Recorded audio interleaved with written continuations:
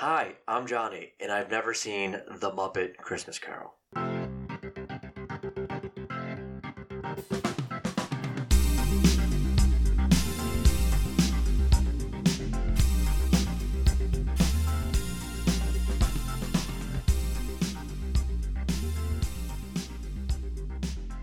Welcome, everybody, to another episode of Fine, I'll Watch It. As always, my name is Adam. And I'm Bridget. And we are joined, as you heard up top, by Johnny for the show where we show somebody, anybody, sometimes multiple people, a movie they've never seen before that they absolutely should have by now. You heard him admit to as much as not seeing The Muppet Christmas Carol, the beloved cult Muppet classic from 1992. Johnny, welcome. Hi. Now, we talked about this in our favorite Christmas episode, our favorite Christmas movie kind of breakdown as we did Jingle All the Way a couple weeks ago. And you didn't say anything at the time. And then you came in during the Gremlins recording and said, guys, I've never seen Muppet Christmas Carol. So what made you think that maybe you had, or what convinced you now that you hadn't seen this movie before? I feel like, and I'll probably even admit this now, that I've seen, like, as Bridget would typically say, absorbed by osmosis. Yeah. I've seen a lot of Muppet material over the years. There's one where they go to Manhattan, I believe, that I've probably seen at least once. It. Yeah, They take Manhattan. Just that borough. And, yeah, I know there's some newer iterations, or not iterations, but, like, revampings, or, I don't know, Jason Segel did one. Or... Yeah, it was kind of like a soft reboot, but really it was just in continuation. But it was another Muppets gotta save something, and it's gonna take all of them to do it. Right. So yeah, I think I've seen quite a bit. I'm familiar with at least 3 or 4 of the characters' names. Okay. But yeah, I guess to harken back, I mean, just as a growing up, wasn't really a Muppet house. You know what I mean? I think we did hand-drawn cartoons, and then someone showed me Goodfellas, and I was off to the races. Like, I don't think I really got into live-action kids material outside of, like, Power Rangers, and, you know, I did watch, what was that one puppet show that I watched? Lamb Chop, I think, was a puppet show? Lamb Chop Chop. was a Okay, puppet so show. I used to watch that when I was a young lad. Between that and, like, Vanilla, I would watch that. God, what that was for saying. I remember now. But yeah, I was thinking about it, and I was like, you know what? There's no way I could say with certainty that I've seen this movie front to back. So I felt like, and I know you really liked this movie, so I felt like it was a wonderful opportunity for me to finally admit that I've not seen it. So. Okay, no judgments here. Yes. So just to touch on this a little bit, Bridget, this is also one that you routinely watch every Christmas, correct? I do. I think this is the ultimate adaptation of Charles Dickens' work. Yeah, it's got everything a Christmas movie needs. So. Yeah, I'm the same way. I've seen multiple iterations of A Christmas Carol, stage, screen, TV, movies, what have you.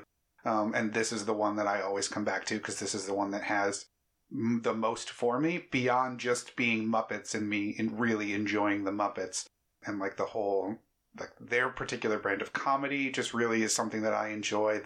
The slapstick, but also the very literal comedy where like somebody says something and then presents the thing when really it's a colloquialism and yet they have the object of the colloquialism in their hand or whatever. So I always really like that, and I like the kind of spin it puts on the story itself, but we'll get into a little bit more of that. But I just want to touch base Muppet related with you, Johnny. Now, you mentioned have you seen the 2011 Jason Segel, The Muppets? No, I don't think I have. I didn't, because there's that one. There's a Ricky Gervais one, I think. That one's, The Muppets Most Wanted, which is the direct sequel to that one. Okay. Not as good. The 2011 one is fun. It's got good songs. Jason Segel's good in it. You can tell, like, he wrote it. And you can tell that he has an appreciation for the Muppets and, like, their history. So it's a really good kind of understanding of the characters, but also bringing the whole franchise into the 21st century when really everything from this going forward, like there's a lot of adaptations of public domain properties. So like they do this, then they go do Treasure Island, and they Love Treasure Island. And then they do a bunch of other things. So have you seen do you know for a fact if you've seen a Muppet movie all the way through? I don't know. I feel like we're like I holding said, it like gunpoint. basically, yeah, and I'll be happy to say that I probably haven't seen one front to back. Okay. Like, and again, you mentioned Jason Segel, and I had watched Forgetting Sarah Marshall, where Mhm. like there's a plot point where he's trying to start a puppet show in that Yep. movie. He's got a Muppet style And vampire musical. You could tell that he just like actually really likes to do that shit and be in that world. So when I heard they were doing like a Muppets soft reboot, hmm I thought that was the perfect guy to sort of take the reins on that. I did watch a few episodes when they tried to do like that Office meets the Muppets. Yeah. I thought it was kind of funny, but and then everyone's like, "No, that's shit," and I'm like, "Oh, then I guess I don't know what Muppets funny is then." Not quite sure what constitutes Muppet funny. But no, I've seen enough Muppet stuff where it's funny to me. It Mhm. just, I don't know. Yeah, I just never really went out and tried to take Manhattan or Treasure Island or Do a caper. Yeah. a caper. Never try to steal the Hope Diamond? No, but Oh. sounds great. Okay, fair enough. Now, Bridget, you mentioned liking Muppet Treasure Island. What are some of your favorite Muppet memories in movies and TV shows? I love the Muppet Show. hmm I'll sometimes just like throw a random episode on, the Alice Cooper episode, Great stuff. a high watermark for me. Mark Hamill's Pigs in Space is also very good. Excellent. I think just a lot of Jim Henson's work I really like. hmm Even some of like proto Muppet, like the coffee commercials he did, like Mhm. to me are the height of comedy. Have you ever seen any of the SNL skits? No, I haven't, but I know they're on the first episode of SNL. I think they were supposed to be a part of it, and then Lorne Michaels or someone was like, Yeah, it was basically like the TV Funhouse of its day. yeah, Or the Andy Samberg, like, Lonely Island stuff, where like every couple generations there'll be a thing where it's somebody makes some other content and that makes it into the show. And for that first year, I think there was a couple instances, but yeah, those are just like a fun history of kind of thing. yeah. How about you, Adam? You're the head Muppet, Yes. the Muppet head Yeah. here. I've always loved the Muppets. I think I talked about this when we did Labyrinth. Yep. Just because that was the Jim Henson Company. And yeah, I remember growing up watching the Muppets. I think as a kid, I probably would have watched like the Muppet Babies cartoon. Oh, I Which- forgot about Muppet Babies. Yeah, that was probably very formative. Yeah, because that would have been on like in the mornings, getting ready for school or daycare or what have you. Like it would have been a thing that was on regularly. So I probably ingested a lot of those episodes, which that in itself is a spinoff of, I want to say Manhattan. I think so. It's either that or Caper. It's one of those Muppet movies where there's a Muppet baby sequence in it, and then they just made an animated series on it. I remember doing like Jim Henson projects in school, and I think I talked about this, where I know there was one where I like had a Kermit and like he gave the oral report while I was under the desk, just like moving his hands along. So I've always been a big fan of Jim Henson and Jim Henson's work, and as I got older, you realize that like the comedy there is kind of above your head as a kid. Like it's there for the adults too, but also, with things like Sesame Street, you're learning and you don't even realize what you're learning and what is getting ingrained into you, and it's all just kind of great stuff. I love all the movies. The Muppet movie is probably my favorite, this being a close second. The only reason I wouldn't put this above is because it's a Christmas movie, and I don't typically watch this in the middle of July where I can watch the Muppet movie whenever I want to. But yeah, I love all of the, I watch all the TV specials when they would have come out. The Muppet Show, they had Muppets Tonight in the 90s, which was like a reboot of the Muppet Show. I did watch that Office-style one. For the life of me, I don't remember anything about it, but I remember not really enjoying it at the time. But I also wasn't watching anything like that either at the time. So like I wasn't watching The Office when it was on TV. I didn't watch Parks and Rec when that was on TV, if they even overlapped at all in like 2009, 2010. Yeah, because I think I was watching Parks and Rec around the time that came out, and I'm like, oh, I like the snap zooms. I like the, in Muppets or so, the way they're just built because their eyes don't really fucking move are perfect for, those awkward stares of, into space about how to sort of like mentally tackle a scenario, and then smash cut to something else. But so I thought it was a perfect like vehicle for that content. But Yeah, and like the whole thing, like most Muppet content is the behind the scenes of them making a show or doing a show or trying to start a show or getting the gang back together to make a new show. So like doing an office style comedy around, I think it was Miss Piggy having a late night talk show. It made perfect sense.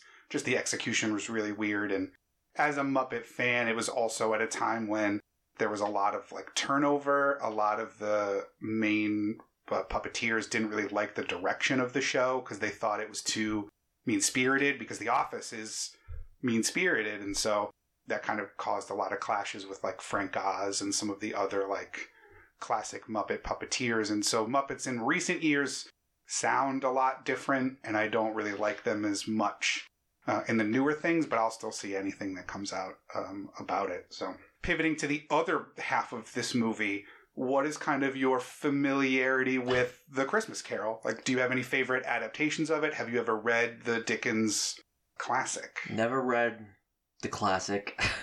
We watched Scrooged. Yes, we did. That's right, we did. We did. So that, and I've seen whatever one they typically play. Well, I haven't seen the Zemeckis one, whatever, the one with Jim Carrey. Okay. Didn't see that one. I've seen whatever the most popular cartoon version of it they play like every year on TV. I don't know which one it is, or if it's... The only animated one I can think of is the Mickey one. Like, there's a Mickey's Christmas There's Carol. a Mickey one. There is another animated one, because I think it exists on VHS somewhere in my grandparents' house. But I couldn't... Yeah, it's... Again, just like, it just happened to be another, like, tale or story that just did not circulate in the holiday rotation for us. Mm-hmm. I've heard of it. I've watched it a couple of times. Scrooge is probably the most, like, visual, like, memorable experience I've had with the story. So yeah, not a lot with that either. So kind of scared going into But yeah, so not a lot. What about you, Bridget? Do you have any other favorite adaptations? Have you read the Dickens story? I've not read it all the way through. I've read, like, bits and passages of it, from my former life. How big is the book? It's like a novella. Yeah, it was I was gonna say published story. in, yeah. So I kept hesitating because I'm not sure what to call it. Is it a novel? Is it a poem? Is it a short story? Like, I don't remember. Well, that's why I was just saying in bits and pieces. I'm like, what is this? Like a 1,000-page. Well, actually, if I'm Think remembering... 6 Harry Potters. Yeah. Woof. It was published serially, so you would get like a chapter a week, was how it was originally published. Ghost a week. A ghost a week, pretty much. So certain segments I'm more familiar with, and, some of them were like passages that Mark Twain and his family liked. We know that he was a huge Charles Dickens fan, like went to go see Dickens read it out loud on a first date with his wife. So that's sort of my familiarity with the text itself is more so through the Mark Twain lens than the Dickens lens. I've seen it performed on stage, which is great, but like I said, this is the best adaptation of it. So what's like the best live action adaptation of it outside of like this, I suppose? There's one that came out in the 70s or 80s that I think a lot of people consider the definitive one, but there's dozens of film adaptations starting from the early silent period. Yeah, I know there's a bunch. I just onward. wasn't too sure which.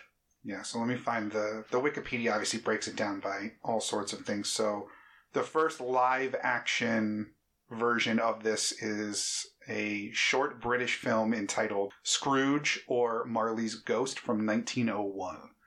So like even as far back as the turn of the 20th century, they started to do these on whatever would have be considered film at that point. Yeah. It might have just Right. been you put your face inside of a spinny thing and instead of a horse Nickelodeon, running, yeah. it's a ghost chasing Ebenezer Scrooge. I don't know. Yeah. It's hard to overstate how influential the book is in shaping even our modern understanding of, Christmas celebrations. It's one of the first pieces of literature that really codifies these are kind of Christmas traditions, like Gotcha. at least for English speakers, of the Christmas tree, which is really a German tradition, and You know, the idea of gift giving, the idea of Being charity, nice to everyone, being yeah. fucking nice. Office Christmas parties. Office Christmas parties. You know, and, you know, it has that sort of, it's defining these things that, you know, we still kind of carry on as traditions today, which it makes it a really interesting piece. It's funny looking at the list of live action films because most of them are either called Scrooge or A Christmas Carol. So, like, it's really hard to differentiate between any one of them because they're all the same title. There aren't a lot where there's a spin on. Like, there's one called The Right to Be Happy. There's one called Scrooged. And then everything else besides The Muppet Christmas Carol and the one I said up top are all called either A Christmas Carol or Scrooge. So, Why do you think there have been so many iterations of it? I think it's just it's a classic story in the public domain. Anybody can do it. It's a Christmas film, so I think you slap anybody on it and you could market it and people will go see it because it's familiar, it's digestible. Yeah. And the problem with that is it's hard to put a new spin on it. So, I mean, Scrooge did a good job putting a different spin on it, making it like an 80s rah-rah, yuppie kind of thing. This is obviously the Muppets and a very different spin. But I think everything else is kind of hard. Even the Zemeckis one is, the spin is, oh, it's motion capture. And it's that, you know, that style of film that he was doing a bunch, Polar Express, Beowulf, all that. That was prevalent in that time frame. But I think it's just an easy, digestible, you don't have to really do a lot of work to it. And you'll probably make a decent amount of money. Because again, you don't really need a lot of sets either. You just need old-timey clothes if you want to do it that way. And some cobblestone streets and you've got yourself a Christmas Carol. Yeah. It can be as sparse or as rich as you want it to be. Mm-hmm. Given that you've really only seen Scrooged as far as your familiarity with it, do you have any expectations going in for this? Is there any, like, do you know any of the human actors or anything? Don't know any of the human actors around it. None. No, I expected it to probably follow and parody the story pretty closely. The three ghosts, we're going to have a Scrooged, a happy ending. Mm-hmm. Okay. Christmas? Yes, Christmas. It's snow? Yes. Okay. Christmas Eve, the whole deal. Okay. Gooses, you know. Yeah. Hams. Yeah, the whole thing. I'll take a ham or two. Yeah. Yeah, I hope that you will enjoy it. Don't feel bad if you don't. Because again, I think this is something we talk about a lot and something that I experience with Gremlins where this is a nostalgia thing for Bridget and I. This is a childhood piece. I don't know how to look at it through the lens of seeing it for the first time as an adult. And it's hard to not hear us say we love it so much and not have that set an expectation. But as always, no judgments. And no, again, and I think I have the benefit of being exposed to quite a bit of material before, and material that I've like admittedly said that I've liked and enjoyed and laughed at. So I think I'm going to have a good time with it. It's just we'll talk about the Christmas Carol story afterwards, but that'll be the thing. Cool. All right. Well, Bridget, any other things that you want to get out there before we sit down for this holly jolly time? No, I'm ready. All right. Well, then, Johnny, what do you have to say for yourself? Fine, I'll watch it.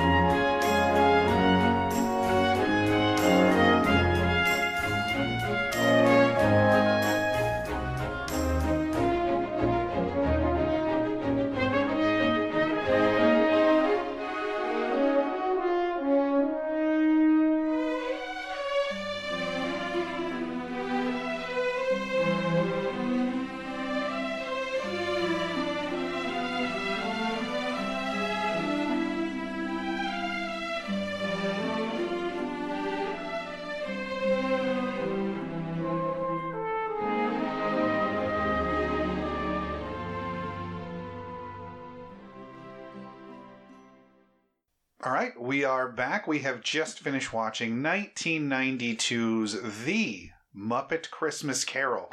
Now, Johnny, you were on the hot seat this week. Unsure if you've ever seen this movie, or any Muppet movie for that matter, completely front to back. So I want to know, how are you feeling after watching this movie? Yeah, this was cute. I liked it. Okay, good. Okay. Yeah. All right. I was scared. Yeah, I was a little too. The Ghost of Christmas Past. The first one, guys, was rough. I thought we lost you. It seemed like you were there in the beginning, and then the Ghost of Christmas Past gave you serious Annette flashbacks. And I thought that hurt a lot to see, but no, I enjoyed it. Wasn't as funny as I think I wanted it to be, but it's cute, it's charming. Yeah, I liked it. I don't know. Nice. I like Michael Caine. Yep. Yeah, how was that for you? Because we didn't want to spoil the surprise of the only human actor of consequence in this movie. No, he's great. Again, it's I'm so used to seeing him in these charismatic sort of protagonist type roles where he's like good guy. So it's kind of cool to kind of see him start out as a villain. Yeah, I don't know. How was it for you guys on the millionth watch? Delightful as always. Yeah, it's always wonderful. It was a little more trepidatious this time because I kept looking over at you, being like, "Is he having fun? Is it okay? Okay, there's a chuckle. All right, good." Yeah, no. Again, in full transparency, guys. Like, I'm so tired. Got the boots together today, so I'm fighting through it. Yeah, trying to find the holiday spirit. This movie had it, which was great. So I just think it's an uphill battle because it's just not something I watched as a kid. So, and I don't know if I suppose I'll watch a little bit of it if it's ever on. But yeah, it would have been nice to maybe have this one fairly early on in my life to enjoy it a little more. Yeah. Yeah, I think that it is very kiddie. I talked in the before part about the Muppets humor, and it's not the same as it is in other Muppet movies and TV shows. Because this one is mostly front loaded in terms of the comedy, and then once you get to the ghosts, it kind of just gets really sad. And a little scary. Right. And the humor kind of takes a backseat. There's some funny stuff in there, but it does kind of take a backseat more so than there is in the very beginning. Yeah. So I was a little worried we were going to lose you in those moments. No, I was pretty much on this movie's wavelength in the beginning because When Michael Caine's name came up in the opening credits and you just went, okay. Yeah, okay. Okay. All right. Yeah, because I didn't really even... You guys had human characters, and for some reason I wasn't even really thinking of who Scrooge was going to be. I was thinking of cameos and other things that I'm used to in Muppet material where these sort of famous people just show up and leave. Not so much the focal point, which is Scrooge. Yeah. And I think that's what I like a lot about this movie versus some of the other things, and especially a lot of the newer Muppet stuff, is that those are just so filled with cameos that it kind of takes you out of it because it's... I mentioned this to you guys about some of the other more recent Muppet Christmas-related things, and it's Kermit's having a rough time, and here comes Whoopi Goldberg to save the day, and then they go to the mail, they go to the post office, and the guy from Law & Order is the mailman, and he sings a song about mail, and it's just okay, it's not nearly as fun as, the Muppets being the Muppets, and then they happen upon just, a celebrity playing a character in the movie versus just, hey, look, it's this famous singer that's popular in 2011, and we need to shoehorn them into the special.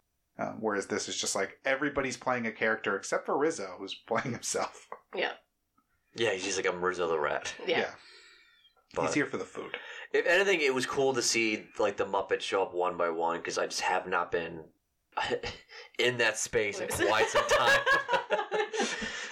I've not been on a Muppet set in a while. I've not seen that in a while. So it was nice to sort of see Animal show up and all those other guys. Even Kermit was a delight because you don't get to see him for at least 15 minutes or so of the movie. I feel like, but yeah, it's cool to be in that world. I really I have a fascination with puppetry and just sort of the sets and how they get away with some of the things practically. I know you guys said a little bit about them digitally erasing stuff on the Disney Plus version of this. They did or they didn't. Yeah. It's whatever, but... Yeah, I think that was... As we were getting ready to watch it, what was that, Bridget? That was... this is unsubstantiated. I saw a tweet as I was getting ready to come here. A happenstance came across my feed that, someone comparing shots that they had like either had like on an early download or what have you of in the original, you can see kind of some of more of the behind the scenes mechanics of how the Muppets move, and Disney Plus, some of those bits, like I don't even know what to call them. I call them the arm sticks, the sticks that move, the supports or whatever. Yeah, have been erased, which is. It doesn't really change. It's fine because it probably costs like nothing to do that. So I mean, they may as well just do it. Yeah. Well, they're so thin. Yeah, and it's something you're not going to notice anyways, or ideally you're not noticing if you're brought into the Muppet universe, the Muppet world. Yeah, I mean, to me, as someone who's seen a lot of the stuff, especially the older stuff, like it is fun to see like the puppeteering sticks that handle the hands, just because it's like that's part of the Muppet mystique almost, is that you're seeing these things and how these are controlled, and it gives you kind of that behind the scenes feel to it, like you're there on the stage and you're with these characters. But removing them is not that big a deal. Like it is what it is. It does kind of immerse you more in the world of it, especially for something like this where they are embodying different characters. Like Kermit is not Kermit, Fozzie is not Fozzie, though they basically are. Yeah. So it doesn't bother me. I don't even think I would have noticed had you not said anything. Clearly, I've watched this on Disney Plus before, as I talk about loving it so much that I've obviously seen it there, and I didn't notice anything. Hit restart. Yeah, exactly. I didn't even hit play. I hit restart when it got to the actual watching portion of the movie. How did you feel about the Muppets that were selected for each individual character? Did you have any particular favorites? Not really. I don't know. Again, because I haven't seen them in a while, so it's like I don't really have like one to compare to the other for the most part. Like again, it's nice. Like Beaker was fun to see. Like because I forgot about that character. Yeah. So seeing him again was great. Yeah, I think you liked the mice. Every time there was a little mouse, like. I like tiny little things. It's just funny. Jesus for his pieces. Yeah, like the little rabbit that just gets tossed around the whole movie. Yeah, when he gets that wreath to the face, I got a chuckle out of you. Yeah, that was good, yeah. One thing, I imagine this is pretty prevalent throughout Muppets, but I noticed right off the bat with breaking the fourth wall and talking to the camera a lot. Yeah. I know this kind of requires it because there's kind of a narration with the story inherently, but do all the movies break the fourth wall? Do a lot of that content? Oh, they do. Okay. Yeah, I mean, I can think of several examples throughout each thing where there's someone will make it, like, even as subtle as someone will make a really bad joke or, like, a really bad pun, and, like, Kermit will just turn to the screen and go, well, you know, just kind of like I know. Like, we know we made it. I figured that was the answer, just wasn't sure. Yeah, so they always have that kind of self-referential, fourth wall breaking stuff. But it is put to use really well here with the fact that we're getting a narrator and we're getting Charles Dickens, the actual Charles Dickens, to tell us this story. But I love how they kept kind of falling out of whether or not they're in the universe or not. Like him referring to, Rizzo saying, "You're not Charles Dickens, like you're Gonzo. Like what the fuck are you talking about?" And my favorite version of that is when Sam the Eagle in the past says, "It's business. It's the American way." Yeah. And Gonzo's just like, "Oh, sorry, it's the British way." Yeah. And then him just looking back and be like, "We good? Okay. Right. We're good. Yeah, we're moving on." No, it fits that world that you were talking about earlier about them, sort of the behind the scenes, the production element of it. Yeah. Did you enjoy the fact that it was a Victorian setting and not like a modern retelling? Yeah, I like that. That helped draw you in a little bit more, you think? Oh, yeah. Because it looks timeless. Because if it was in 1992, I would have placed it Walkmans, who knows, you know what I mean? Did you anticipate that going in, or did you... Yeah, I anticipated it. I don't think it was going to be a present day, if you will, contemporary. Yeah, because I think they have done that. Like I was talking to you guys before, there is a TV special where they do like It's a Wonderful Life, basically. But it's set in 2006 or whatever year it came out. And again, it's, "Oh, Kermit, what if you never got the Muppets?" And, here's a random celebrity from that time period to help you through it. Well, the Muppet Show beforehand has always been contemporary as far as its time and place. Yeah, pretty much everything before this and then after Treasure Island it always takes place in the year that I just figured they would, this is a great excuse to do something, whatever, in the 18th century. Yeah. Yeah. I wish they would do more public domain, like The Great Muppet Gatsby or something. You know what I mean? Like, just Have you seen the call for that? There's like someone wrote a script. The second that The Great Gatsby hit the public domain, someone wrote a script.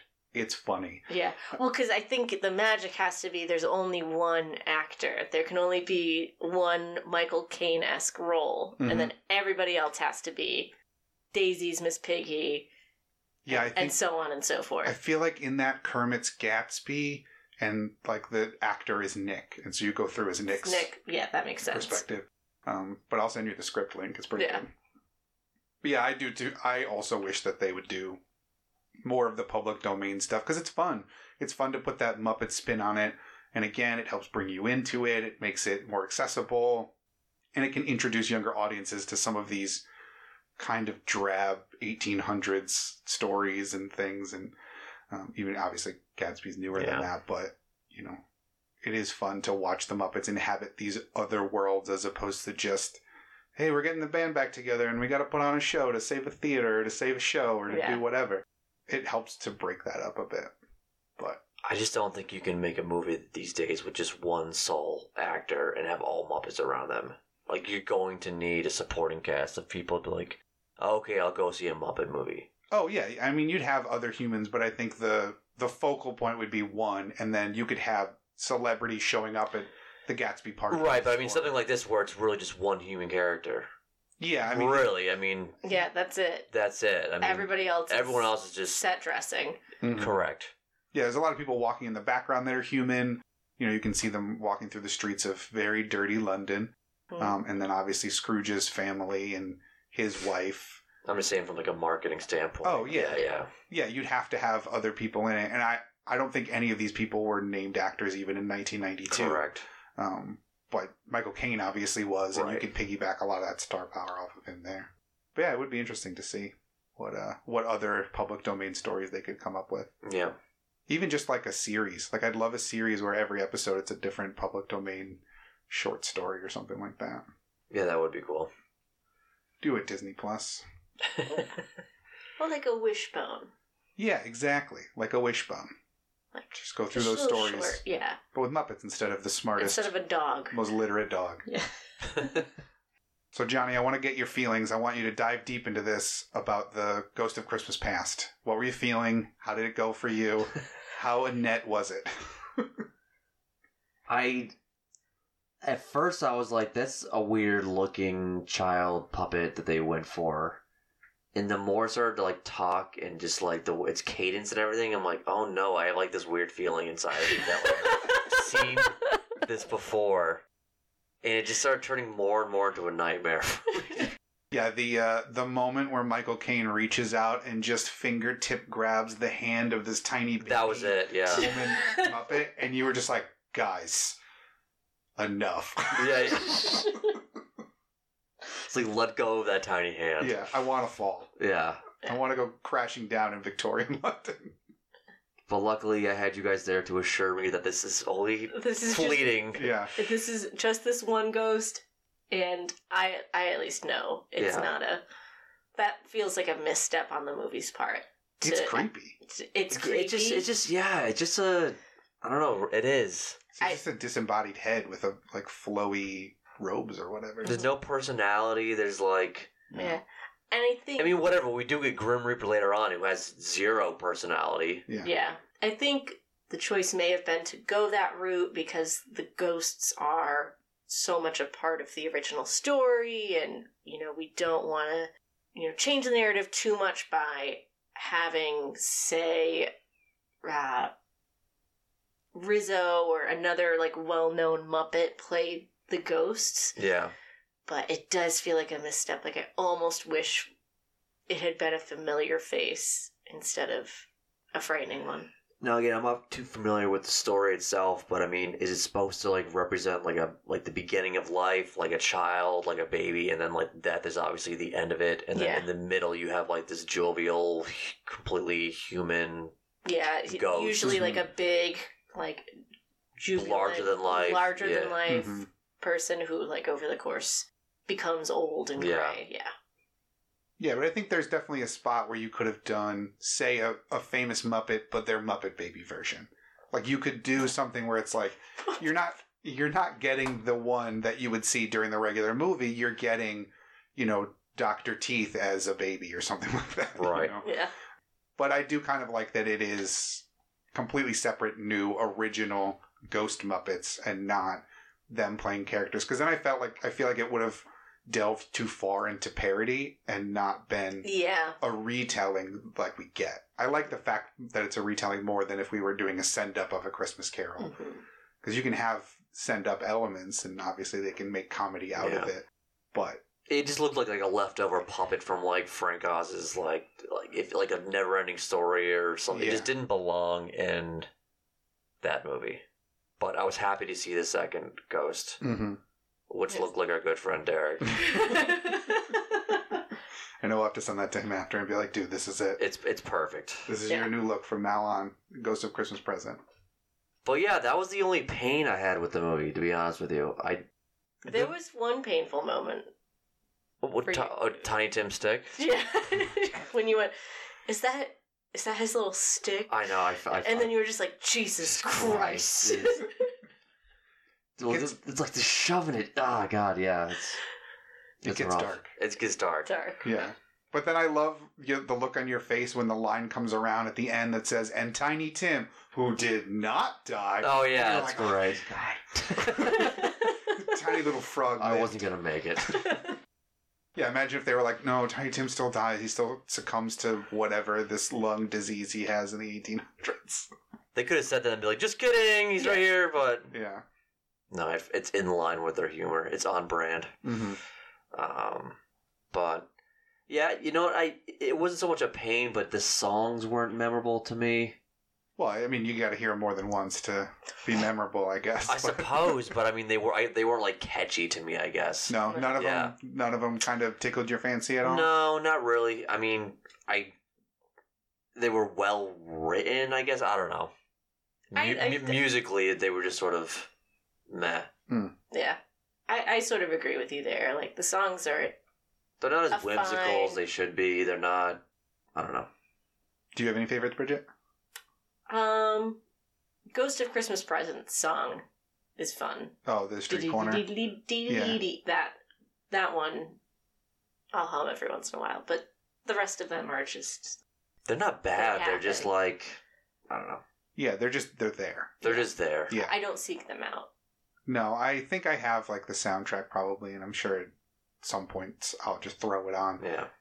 There is a song that was cut from this that is available in extended versions of this movie. Have you ever seen the other song? I have not. I know that it's a sad one that they cut. It is. It's very sad. It's I think it's called The Love Is Gone. I don't know if that's exactly the name of it, but it takes place after Belle breaks up with Ebenezer.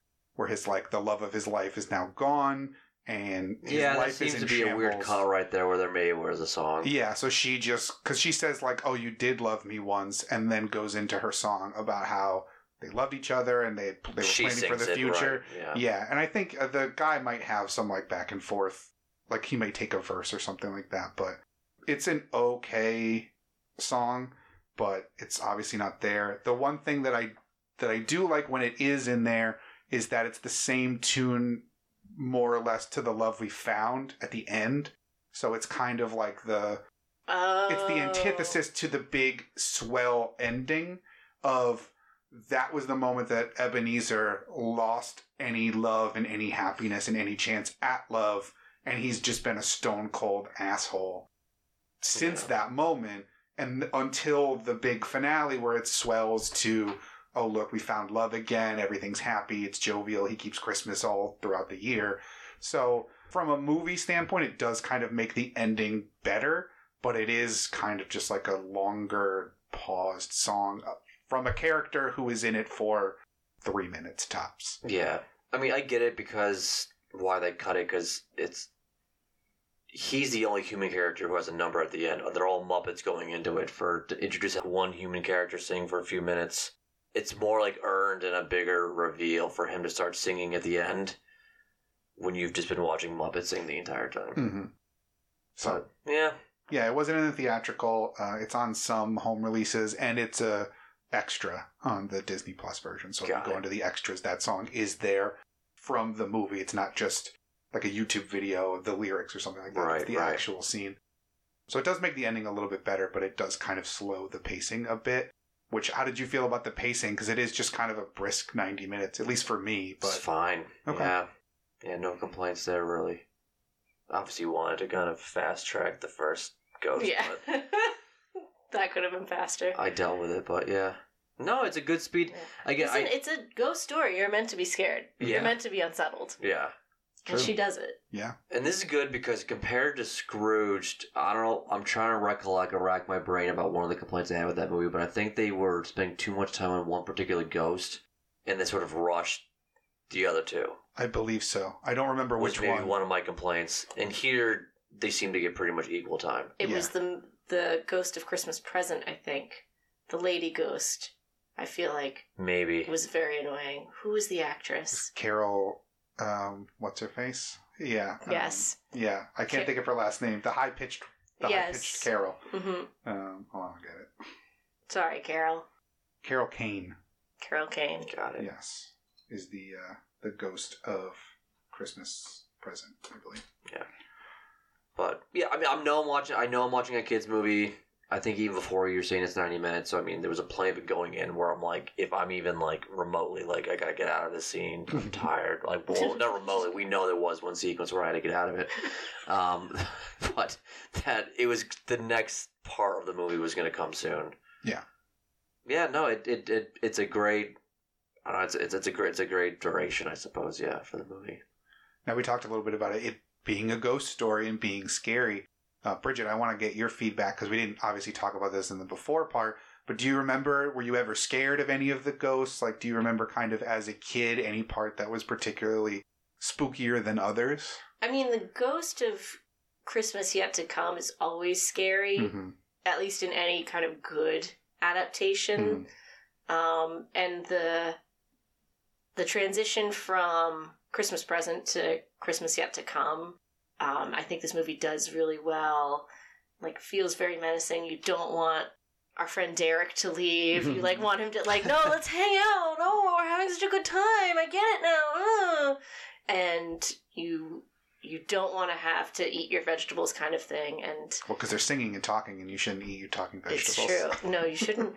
But yeah, that ghost is pretty menacing in a different way. Yeah. And the fact that it doesn't say anything and just gestures and is very big and dark. The long fingers. Yeah. Ooh. A little. And the score is great for that too. Like the whole thing just turns and it's raining throughout most of his section, just to really emphasize the dreary, gross nature of this alternate terrible future. Yeah. As a kid, I always got scared during the Marley and Marley. Oh, yeah. Yeah, because there's a lot of those noises. Oh. Yes, there are. But just something about like the chains and the boxes and just the Michael Caine really sells that he's scared. So I think like as a kid, it was always like, oh crap. And the door knocker always really gets you in the mood for the scary parts. Yeah. Because when that thing transforms in front of your face and then goes, woo! And Michael Caine freaks out and Rizzo falls over and it always just really set the mood for a creepy, creepy time. You have the gas lights and the candlelight, and it's a dark, spooky house. Yeah. He attacks the robe. Mm-hmm. Just like the whole thing has you on edge as a kid. I mean, was there any... Obviously, Annette Christmas Past one just gave you a terrible internal feel, but did you get the sense of, like, this could be scary? Yeah, sure. I mean, for a kid, it could be scary. It's, again, that third ghost is pretty scary stuff. Yeah, the part where all the chains and the boxes is a lot of overstimulation for a kid, I think. Mm-hmm. Yeah, I just always had the question of, like, where did they get the chains? Like, I could not wrap my mind around as a child, like, they are metaphorical chains. Mm-hmm. I just remember asking my mother, who put the chains there? Did Scrooge put the chains? What are the chains? Like, I was just very fixated on the chain aspect. They're also very practical. They're used to hold up their arms for the puppets. If you notice, they're like stiff chains, and they just add the sound effect of chains, and they make you think that you're watching loose chains, but they're actually just there to hold up the arms. Yeah. And when, like, they wrap Michael Caine up in the chains and they're, like, right in his face and they're going in between that, like, ethereal see-through, but also then the physical Muppets. And the use of Statler and Waldorf there is just so choice. Yeah. I love all of the picks. Obviously, Miss Piggy and Kermit are the Cratchits. Yeah. And then Kermit's nephew Robin is Tiny Tim, and the other ones are just made up frogs and pigs. Yeah. Fozzie is Fozziewig, and his Rubber Chicken Factory is hilarious. Sam the Eagle is the studious headmaster is great. I just love all of the like picks for what famous Muppets are going to be in this. Yeah. I like Animal, like just restraining so hard to like get into the drum that's hitting the triangle. That's some good shit. Yeah. That's awesome. And of course then you get your Animal moment of him freaking out. And, Yeah. But know. like that is again something that's just been I've absorbed, I've seen before, him going nuts on the drum set. Mm-hmm. That when he shows up and I see the drum kit and that happens, I just connect with it immediately and I think it's funny. Yeah. Yeah. Because it subverts your expectations. Correct. Because of like how classic Animal's personality is, and then you go completely 180 to the other way to start it. For like a fleeting moment, I'm like a Muppet fan that I know what I'm seeing, and I'm so used to that. Yeah. And then I'm back into like I don't know what I'm watching. Do you have any particular favorite jokes or bits or visual gags that you wrote down? Rizzo just constantly getting knocked out from a window or down a chimney is always fun stuff to watch. Did you like the retrieval of the jelly beans through the gate? That was good. I like that a lot. That's like total Naked Gun shit, though. That's like, I don't know, like escaping out of a prison cell. The bars are like 3 feet, but like reaching for the key that's like right there. It's like you can just go through it. Yeah, no, I mean, just little lines here and there are funny. I laughed a lot, just like the puppetry sometimes I thought was pretty funny. But yeah, I will admittedly, I think I wanted a funnier Muppet movie, and I know that exists. And I think you guys would probably say the same thing too. Yeah, it's definitely not the funniest, but I do think it's just kind of the sweetest, and the messaging is good, and the up and down from like, okay, it's a funny setup, and we're throwing wreaths at bunnies, and the rats in the accounting firm are doing their bits, and it's hilarious, and then you get all the really sad stuff about heartbreak and lost loves, and one lonely crutch by the fireplace. Yeah. Oh my god! And then you come back for this big rousing finale, and I don't know, just like the kind of roller coaster of emotions always just kind of hit the right tone for a Christmas movie specifically. Like, I don't know that I would want another Muppet movie to like be funny and then really, really sad and then come back at the end to be happy and fun, but it works more in a Christmas movie than it would in literally any other type of story. I got the sense this is probably the most dramatic Muppet movie I'll ever watch. Yeah. I mean, everything else is pretty much like a through line of when can we make the audience laugh at something. Mm-hmm. But, yeah, there's less hijinks in this than there would normally be. But for a brand who's like, that's what their goal is to like make you laugh a lot, that doing this and earning it and like doing it well, like, is kudos to them. Mm-hmm. And I know you were going to talk about too that, so this is Jim Henson's, not his son did this one. Yeah, so his son Brian directed it. Jim didn't direct all of the other movies or anything like that, but this is his son Brian's directorial debut. And this is also the first movie with a new Kermit. Because Jim Henson died in 1990. If you guys have not seen The Funeral, it is the saddest thing I've ever seen on the internet. We can't talk about it right now. But just seek it out if you want to. If you just need a good cry. But it is the first with a new Kermit, who it's Steve Whitmer. He studied under Jim. It was the Henson family's request that he take over. He did all sorts of other voices before Kermit. He does Rizzo. And then this is kind of his big step up to the Kermit role. And he continued to do Kermit until like 2015 or something like that. So it was kind of a big deal. I think it even says like for Jim or something either at the beginning. That's why I mentioned it. Yeah, dedicated to him, and then one other puppeteer, the original Statler and what's his name performer who passed away of complications from HIV and AIDS like the year after Jim. I think this is like the first sort of big Muppets project that is happening without them as, like, a part of the crew. Yeah.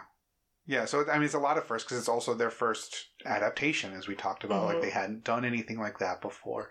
And I think that also probably helped them ease into making a Muppet movie without Jim Henson is, okay, let's not try to tell a singular Muppet story and try to come up with something that would match Jim's legacy, all these other things. Let's just make something for us.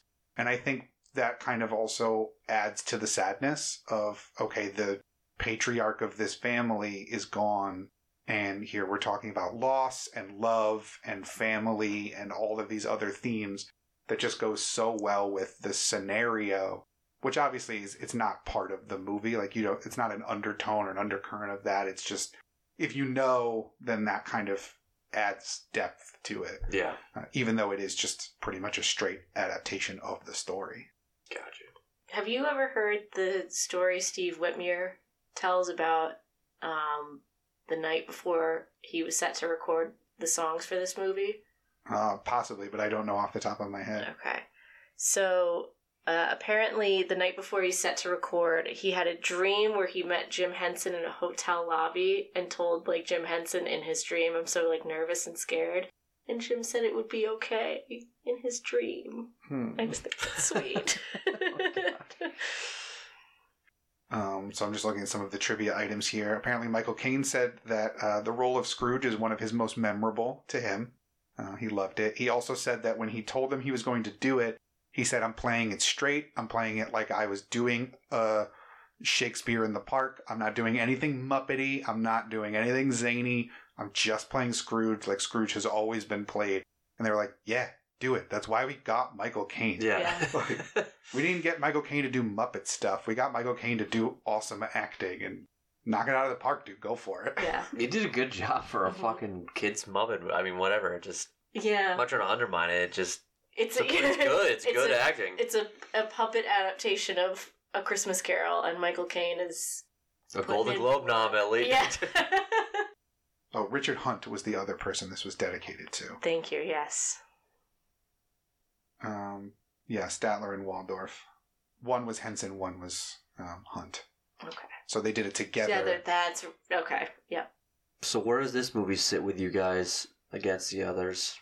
I mean, I talked about it a little bit before. I think it's probably number 2 for me, just because of the frequency in which I watch it, which is pretty much every year. Yeah.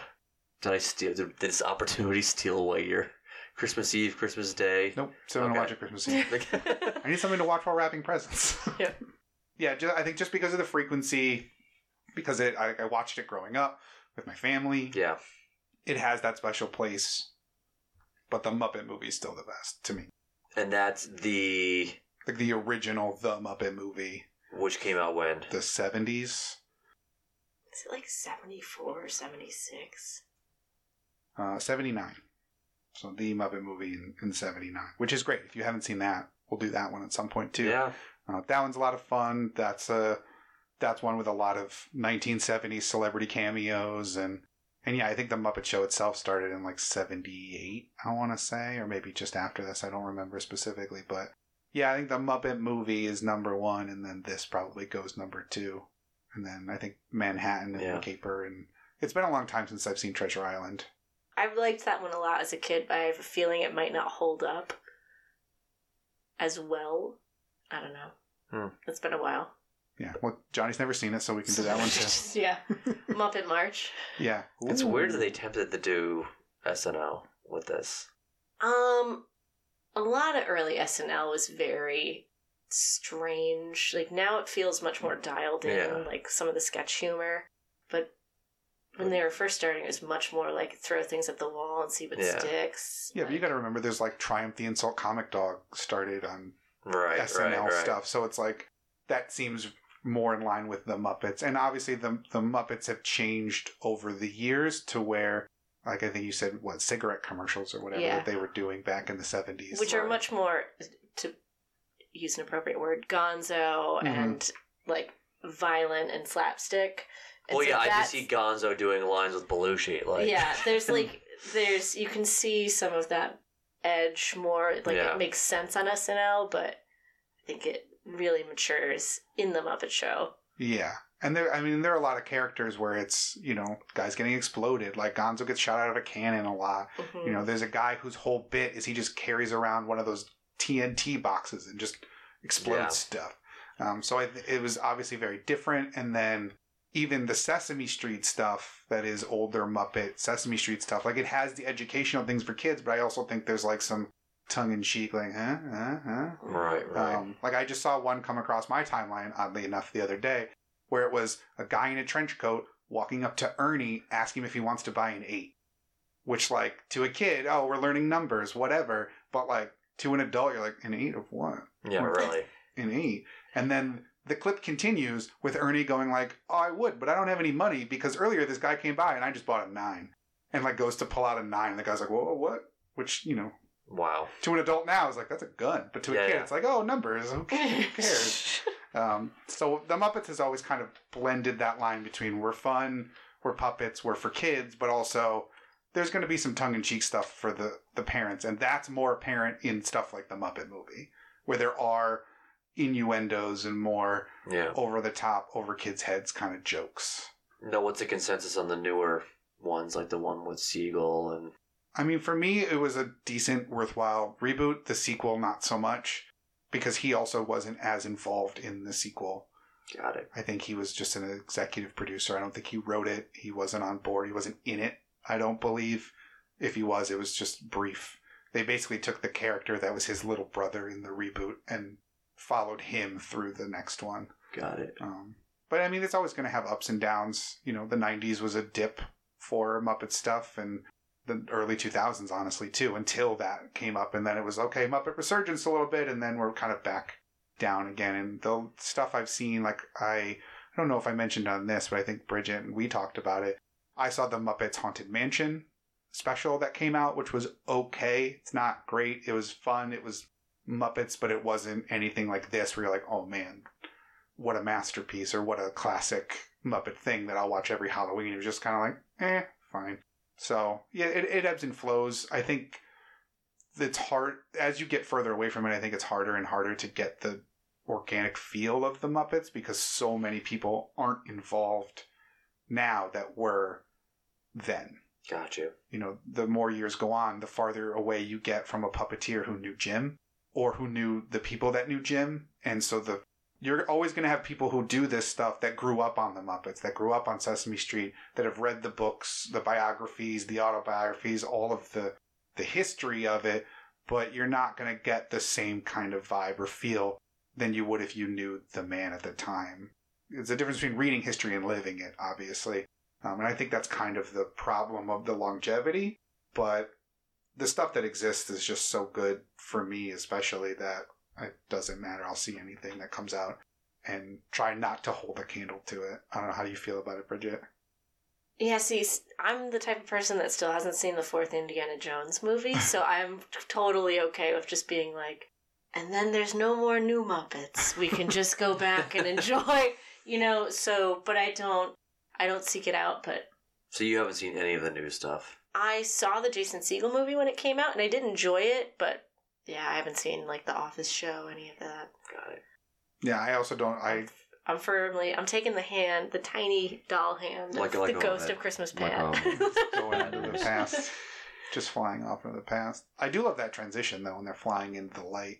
And then the transition, the Ghost of Christmas Yet to Come, where it just, like, warps in a spiral. And they, like, walk through that portal. Yeah. Those are great. Just to bring it back around. Just to be like, wait a minute, there's one more other thing I like about this movie. The movie that we're currently watching. Yeah, I don't know. I mean, it's hard to talk in great detail about this movie because it is just a straightforward Christmas Carol adaptation. What about you, Bridget? Was there any, like, bits or jokes that are particular favorites of yours that we didn't go over? Oh, I do. You covered the Sam the Eagle one. Mm-hmm. I just enjoy... This movie's great because you get to see lots of different kinds of Muppets crowded together and moving. Like, that's part of the fun and the humor for me is, just, like, that cow Muppet looks ridiculous. Mm-hmm. That's hilarious. And the way that they move. It's always That's funny. enjoyable. It looks like a Muppet version of the horse costume where there's like a guy in the front and a guy in the It back. does, yeah. But it's almost like there's two Muppets inside of that Yes. doing a Muppet horse, which always delights me. Yeah. I also love the guy who was doing a puppet show as a Muppet. So it's like he's a Muppet doing puppets in the streets of London and like he's hitting them with a bat or whatever. Right. Yeah. But yeah, no, there are a good variety that I always like. Like I like the scene in The Christmas Yet to Come where that giant spider is trying to buy up memorabilia of Scrooge's. Mhm. Because like you don't see giant Muppet spiders or any of the other weird bug creatures that are his friends. I always laugh when they're at Fred's Christmas dinner and it's like Fred and his wife and like another human couple and then like a pig Muppet couple, which again is not that jarring because we see Miss Piggy, we see all kinds of other pigs. But then there's just those weird, Like grimy, the goblin yeah, couple. boil infested, like weird green one, and you're just like, huh, I'm not judging, wouldn't do that, but it does seem out of the ordinary for what I am accustomed to with Muppets. Yeah. I would expect those people to be in the dungeon, trying to buy a Scrooge's loincloth or whatever. Trying to think if there's anything else that I know was particularly a good bit. Just most of the setup stuff. Light the Lamp, Not the Rat's always fun for me. Any of the Rizzo Gonzo. Yeah, that stuff is Interaction. the funniest stuff to me. And it that's also a point of why I don't like some of the newer stuff as much is, particularly with the Haunted Mansion, they've replaced Rizzo with Pepe the King Prawn, who is another Muppet. He's a newer Muppet, and he's just not as fun. And he's got like a weird, he's almost like a Pepe Le Pew type. He's like a womanizer, and he's always trying to like hook up with the celebrity woman that is in that shot. And it's not fun. Like it's just kind of cringy. Yeah. Whereas like Rizzo's funny. And his breaking the fourth wall is good, and his rapport with Gonzo in this movie is great. And so I'm always looking for that dynamic, and none of the newer stuff really has it. It kind of bothers me. It already bothers me. Yeah, any other final thoughts then, Johnny, that you want to put a bow on this? No, I definitely want to check out some of the other ones. I mean, ones that are around that era, early 90s. I want to check out the 79 movie that we had mentioned. Again, it's not like it made a fan out of me. I think I've always sort of liked the Muppets. I just maybe surprisingly have interest as an adult to check out more material. Yeah, and I think the older stuff too will hit a bit more for you in terms of the comedy, in terms of references and fourth wall breaking and stuff. But as a Christmas movie, it's great. I think it's a good Christmas movie. And now you said you wouldn't turn it off. Do you think this will ever be will you ever give it another chance on your own and see if it kind of fits into a rotation for you, or? Probably not. If I ever babysit or have offspring, I'll probably show them. But beyond that, I think that's kind of where it ends. Yeah. I think you have to already kind of be a Muppets person Yeah. to have this, or a Christmas Carol person. Yeah, which I don't know that I want to meet a Christmas Carol person. Yeah, that's like... Oh. That's my favorite story, and I have to intake every adaptation possible. I love the chains, yeah. The 1901 movie, guys, you gotta see it. We should. We should. It's probably short. There you go. We'll do that next year. We'll do one Christmas Carol like 5 adaptation frames. a year. So eventually we'll get through them all, I think. But any other last thoughts, Bridget? Anything else you want to get out there before we wrap things up? No. God bless us, everyone. Everyone. And fucking net. Fuck her. All right, well, that'll do it then for this week's episode of Fine, I'll Watch It. Remember, you can find every episode of Fine, I'll Watch It every Thursday morning at 9 a.m. on Google Podcasts, Apple Podcasts, Podbean, Stitcher, and Spotify. You can also find us on Facebook and Twitter at Broken Clock Pods. So let us know what you think of the Muppet Christmas Carol. What are some of your favorite Muppet movies, TV shows? What adaptations of public domain stories would you like to see the Muppets cover? And what is your favorite Christmas Carol adaptation that isn't this one? Let us know on Facebook and Twitter at Broken Clock Pods. But once again, for Fine, I'll Watch It. My name is Adam. I'm Johnny. And I'm Bridget. And thanks so much for listening.